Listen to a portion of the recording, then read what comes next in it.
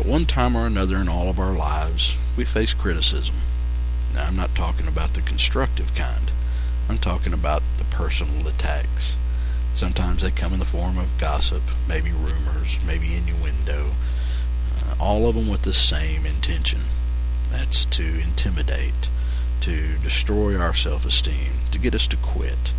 The Bible tells us when the enemy brings those kind of attacks, it's to get us to compromise in what God has called us to do. Hi, I'm Pastor Rusty Gunther, First Baptist Church of Blowing Rock. Today's message is number 11 in our Nehemiah series, Repair, Rebuild, and Restore.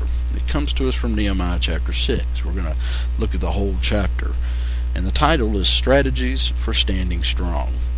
The idea is to help us identify the attacks that Nehemiah came under as he strived to be obedient to God, and how he withstood those attacks, because the attacks that he dealt with are the same kind of attacks that you and I face today.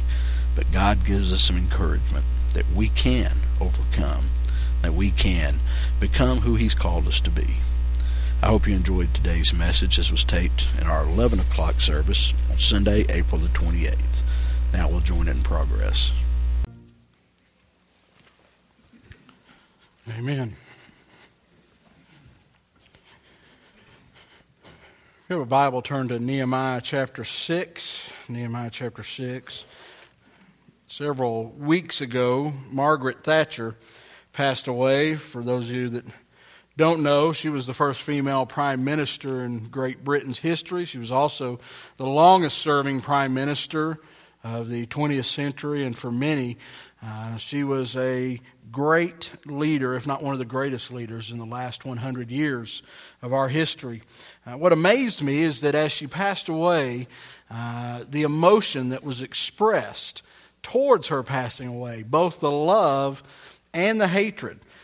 You see, there was no middle ground. She was a very polarizing figure, but she wasn't polarizing because she was a woman. She wasn't polarizing because she was really conservative. She was polarizing because she held to a certain standard set of beliefs, and she allowed those beliefs to lead her as she led Great Britain. And because of that stand, because of her commitment to her system of beliefs, people either loved her or hated her.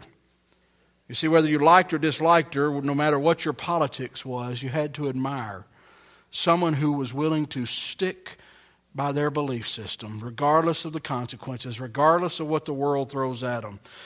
In a day when so many public figures are willing to be led by polls, when they're willing to be led by sticking their finger in the air, I think it's admirable and it's missing for us to have leaders that are willing to stand by their convictions, whether we agree or disagree, and they're willing to let those convictions guide their lifestyle. You see, all of us that have ever been placed in a place of leadership, all of us that have ever been placed over others or have ever made a stand, recognize that there are always good times and there are always bad times. You're either loved or you're hated. You're either accepted or you're rejected. There is no middle ground when you become a leader. You're either admired or disliked. And all of us have been in those positions before. And I found it ironic that even in her death, the people that disliked her were even more outspoken than they had been during her time as prime minister. She'd been out of office for 20 years. And at her funeral, her American granddaughter read the passage that I read to you earlier from Ephesians chapter 6.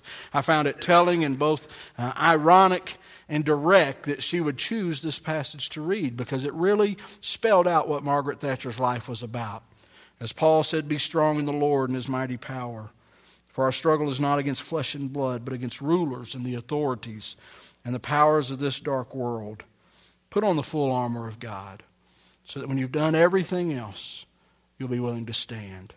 I think that's what her life represented. Paul warns us that in life, all of us are going to face opposition, that all of us that stand on principle are going to have people that come against us, people that are going to try to have us back down, have us settle, have us compromise. But Paul encourages us that we're to stand. You see, when you commit yourself to a life of faith, when you declare yourself before God and man to be a follower of Christ, and commit yourself to walk that walk, regardless of what the world says, you better be ready for the attacks. You better be ready for the opposition. Because the moment that you stand up for your principles, the moment you stand up for your beliefs, the enemy will unleash an attack on you like you've never faced before. Many of us in this room can testify personally to these types of attacks. That's why Paul was encouraging the church at Ephesus, stand.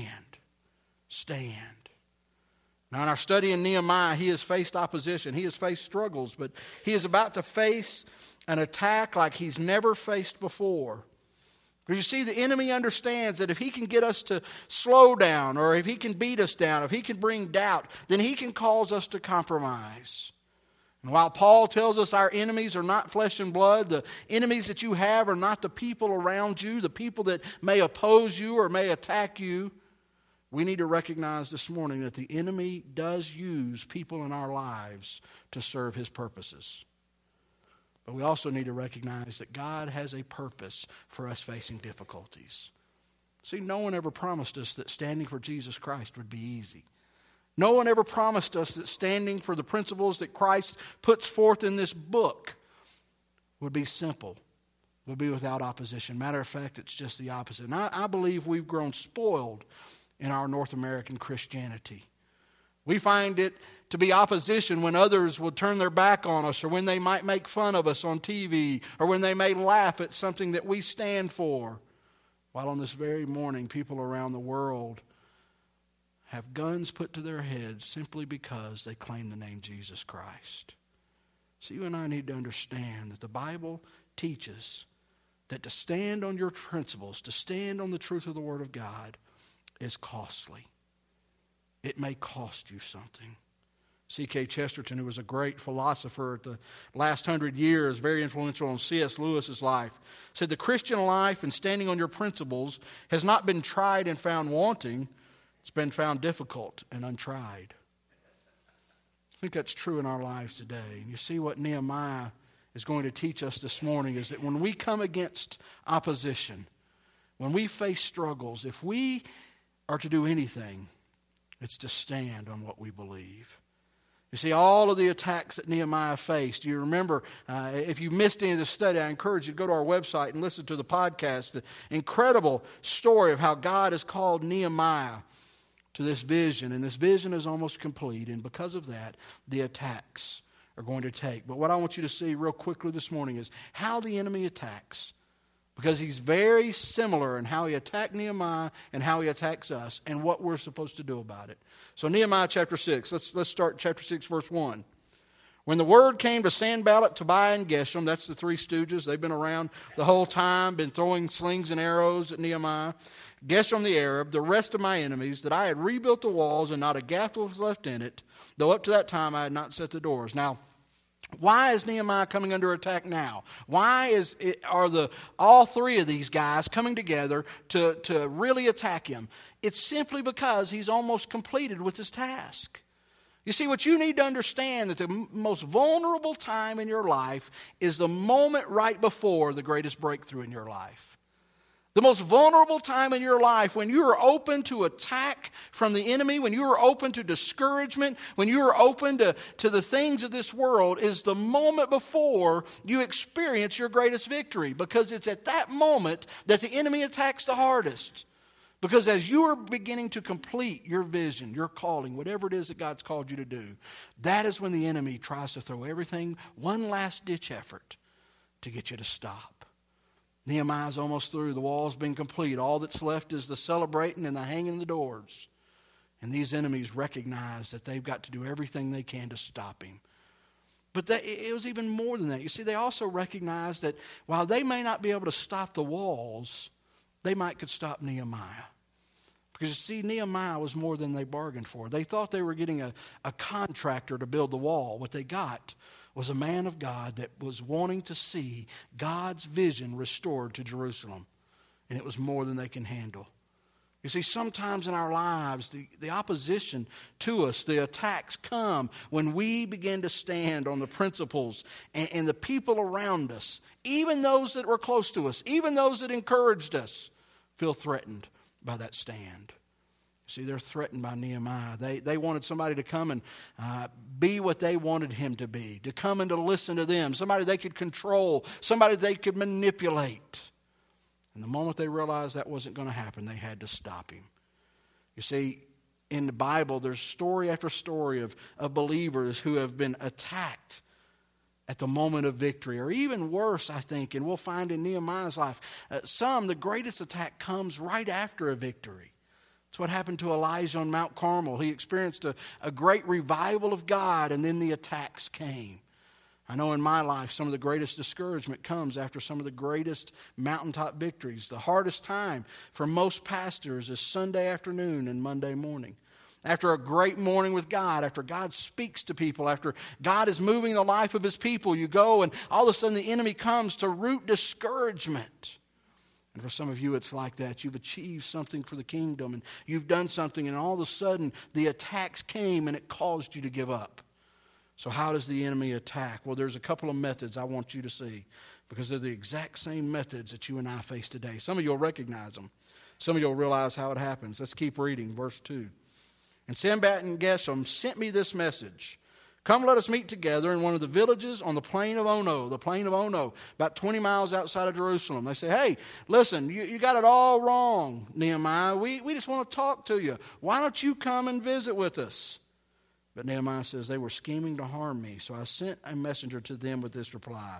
For I am carrying on a great project and cannot go down. Why should the work stop while I leave it and go down to you? 4 times they sent me the same message, and each time I gave them the same answer. You see, what were they trying to do? Well, they were trying to get Nehemiah away from his place of strength, away from his protection, out of the community so that they could harm him. You see, one of the greatest attacks that the enemy will bring against you is to isolate you. See, the devil knows that if he can get you away from those that encourage you, those that bless you, those that support you, that you are vulnerable to attack. If he can get you away from the church, if he can get you away from the body of believers that bless and encourage you, you are open to being attacked. You are vulnerable. And if he can't get you away physically, he tries to get you away mentally. He tries to tell you you're all alone. No one's on your side. No one supports you.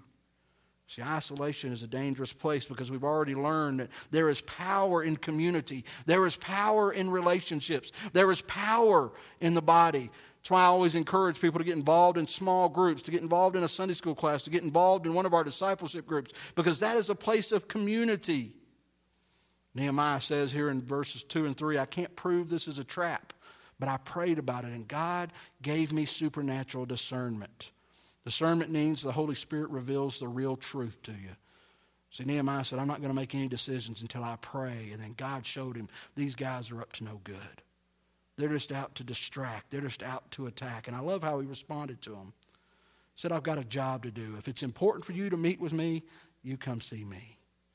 You see, you need to recognize, you need to be on your guard that the enemy will try to isolate you. Try to pit you against your spouse. Pit you against your kids. Try to attack you at work. Try to attack you in your friendships. Because if he can get you isolated, he can tempt you to fall. They tried to isolate him. And then the second attack was just right after the first. It said 4 times they attacked. The enemy doesn't give up 4 times. But on the 5th time in verse 5, Sanballat sent his aide to me with the same message, let's meet. But he also had an unsealed letter in which was written this. Now, an unsealed letter means that was something that was made public. You see, before they'd kept it quiet. Their attacks were on the down low. They were trying to go under so no one would understand. But now they decided to take it public. And they tried not only to try to isolate him, but also they use insinuation. You see, what they're about to do is spread some rumors, and they're about to question his motives, and they're about to use gossip to try to destroy him. Look at what the letter says. And some of you will recognize this. It is reported among the nations. Do you recognize that phrase? It is reported among the nations. Now, we don't say that now. How would we say? People are talking. Has anybody ever said that to you? I heard someone say. People have told me. You see, what you need to understand is that gossip always starts without any discernible source. See, there's no source to this. What he's saying is, hey, listen, we've heard people talking. Because you see, what happens when people say that to you, they are trying to help you understand that there is a group of people against you and you are on your own. See, gossip is dangerous. It's malicious. Rumors and gossip are trying to weaken his resolve. See, dealing with rumors and gossip is difficult. It hurts. It hurts. It can discourage. It can cause you to quit. It can cause you to run away. And the dangerous thing of gossip, the dangerous thing of innuendo, the dangerous thing of rumors is even those that aren't affected by it are affected by it. I've seen people leave churches not because they were gossiped about or not because they gossiped, but because they had to listen to it all the time. And it discouraged them and it hurt their spirit. See, it always starts with this innuendo. Gossip's always going to start with this idea of people are talking. It's been said. You want to get people to stop that. If anyone ever comes to you and says, I heard it said, or people have told me, or some people are saying, you know how to stop that? Look at them and say, listen, can I quote you on that? I'm going to use your name from here. No more people have said. I'm going to say, this person told me. Is that okay? Because they'll say, I don't know for sure, right? Then why are you saying it? So they're trying to tear him down. He says in Geshem, says, this is not true, that you and the Jews are plotting to revolt, and therefore you are building the wall. You see, here's the second thing. They take a little bit of the truth and they exaggerate it and twist it for their own purposes. You see, gossip and rumors and innuendo always has a little kernel of the truth. Are they building the wall? Yes, we're building the wall. Why? To glorify God. And the accusers say, no, they're building the wall because they're going to revolt. When you were a kid, did you ever play that game Gossip when you were at parties where you would get in a circle or you'd get in a line and somebody would have a truth and they'd tell it to this person and then they'd tell it to this person and then they'd tell it to this person, and by the time it got to the end of the circle, it was nothing like what had been said, right? It's amazing the way things spread. All you've got to do is throw out a question. All you've got to do is question someone's motives and it destroys the truth. You see, gossip doesn't want to know the truth. It also lacks the whole story. You see, what happens with gossip is it doesn't understand the context. It doesn't understand the motives. It doesn't even really understand what happened. It says, moreover, according to these reports, you are about to become the king and have even appointed prophets to make this proclamation about you in Jerusalem. For there is a king in Judah. And now this report is going to get back to the king, so you better come and confer with us. See, what are they doing? They're using gossip to intimidate him to do what they want him to do. Using gossip to scare him. See, the thing about gossip is it's always shared in the wrong setting. Where's gossip shared? It's shared in the hallways. It's shared on the phone. It's shared in the dark alleys. It's shared at the post office. Shared in the Sunday school classrooms. Where should it be shared? Face to face with the person you're talking about. That's the biblical way. You see, I think a lot of gossip would stop. A lot of innuendo would stop if we, on the back of our phones, had the verse where Paul says, do not let any unwholesome talk come out of your mouth, but only that which is encouraging and uplifting. You see, don't you understand that the enemy uses our words, uses our innuendo to attack and destroy what God is trying to do? I've seen more godly, committed young men and young women who are striving to serve God, more great churches, more great ministries, destroyed by gossip and rumor than immorality ever did. You see, we need to understand that it destroys. They were trying to get their way through gossip. I love what Nehemiah did. Look what he says. I sent him this reply.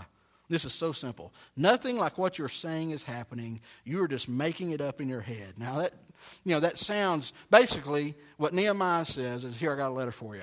Liar. What did he do? He put the truth out there. You see, what happens when gossip, do you know how to stop gossip and rumor and innuendo? Put the truth out there and stand up for the truth.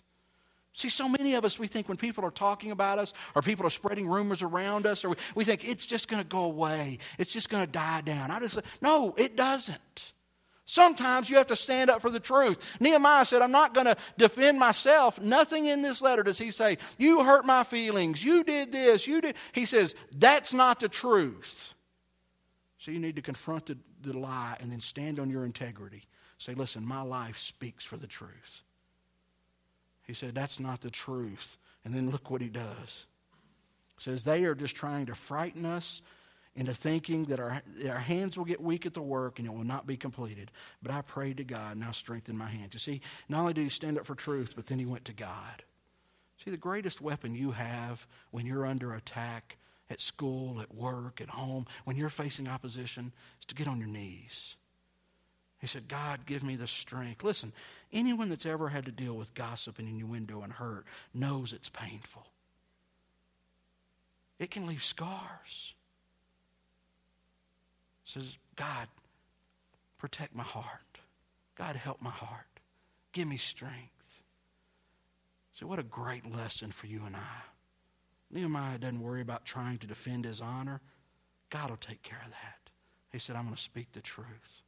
I see, you need to understand there's a difference between self-examination and accusation. Sometimes it's good to look at ourselves and see our motives, but accusations are painful and usually wrong and always destructive. They tried to isolate. They tried to insinuate. And if that wasn't enough, they used another tactic that we see all the time from the enemy. Look at verse 10. One day I went to the house of Shemaiah, the son of Delaiah, the son of Mehetabel, who was shut up at his house. Now Shemaiah is one of Nehemiah's friends. He said, let us meet in the house of God inside the temple, and let us close the temple doors, because men are coming to kill you. By night they are going to kill you. So what's he doing? He's trying to intimidate him. The very word intimidate means to elicit fear. You see, what Nehemiah's own friend is doing is he is trying to cause him to fear for his life so that he'll stop standing for what God's called him to. One of the greatest attacks that you'll face in your life is fear. What if I lose my job? If I lose my friends? What if I lose my family? What if I lose my reputation? What if people won't hang out with me anymore? What if I won't get this anymore?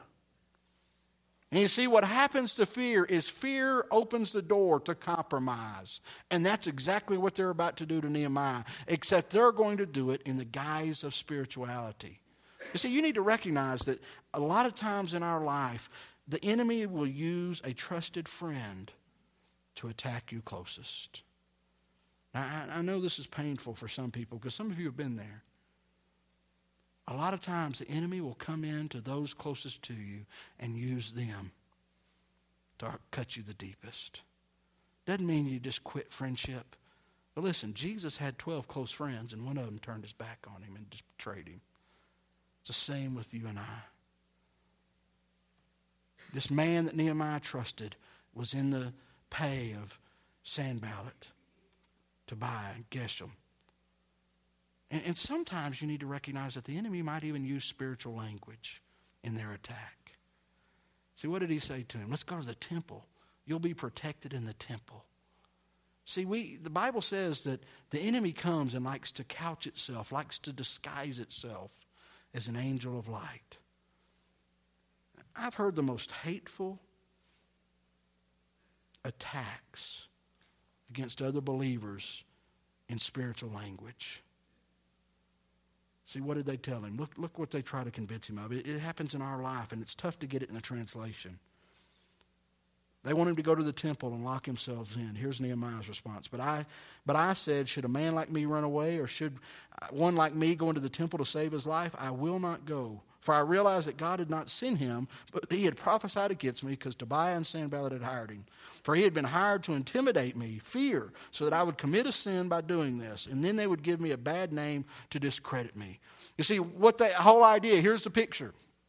People are coming to kill you. I love you. You're my friend. You can trust me. The best thing we can do, go and hide in the temple. Spiritual. God will surely protect you in the temple. But you see, Nehemiah knew that the truth said that no one could spend the night in the temple but the priest. And he was not a priest. And he realized that what they were causing, for protection of his life, they wanted him to compromise the truth of the word. And the enemy does the same thing to you and I. What he does is he tries to bring fear into your spirit, and he knows that if he can get you to compromise in just one little area out of fear, well, I'm trying to protect myself. I've got to protect my family. I've got to protect my job. I've got to protect my reputation. Who knows what can happen? I'm just going to compromise just a little. You need to understand there's another word for compromise. Sin. And it destroys. Nehemiah said, I'm not going to do it. The Bible says he stood on his principles, just like what Paul said to the church at Ephesus. And then look what he does. You know, a minute ago I told you that he prayed and then he stood on principle. Here's the third answer to your enemies. Look what he says in verse 14. Remember Tobiah and Sanballat, oh my God, because of what they have done.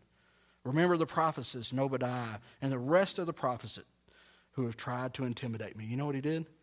He gave them over to God. It's the hardest thing for believers to do. See, when somebody attacks you, when somebody opposes you, we want to stand up and wave our flag and attack them back. But that's not our enemy. Those people are not your enemy. It's not flesh and blood. What did Nehemiah say? He said, I'm going to stand on the truth and let my integrity speak.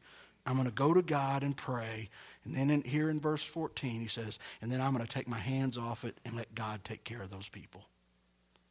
You got people that are coming against you, people that oppose you, people that are attacking you, people that are tearing you down, people that have caused you to quit. You know the greatest thing you can do? Give them to God. It's also the hardest thing to do.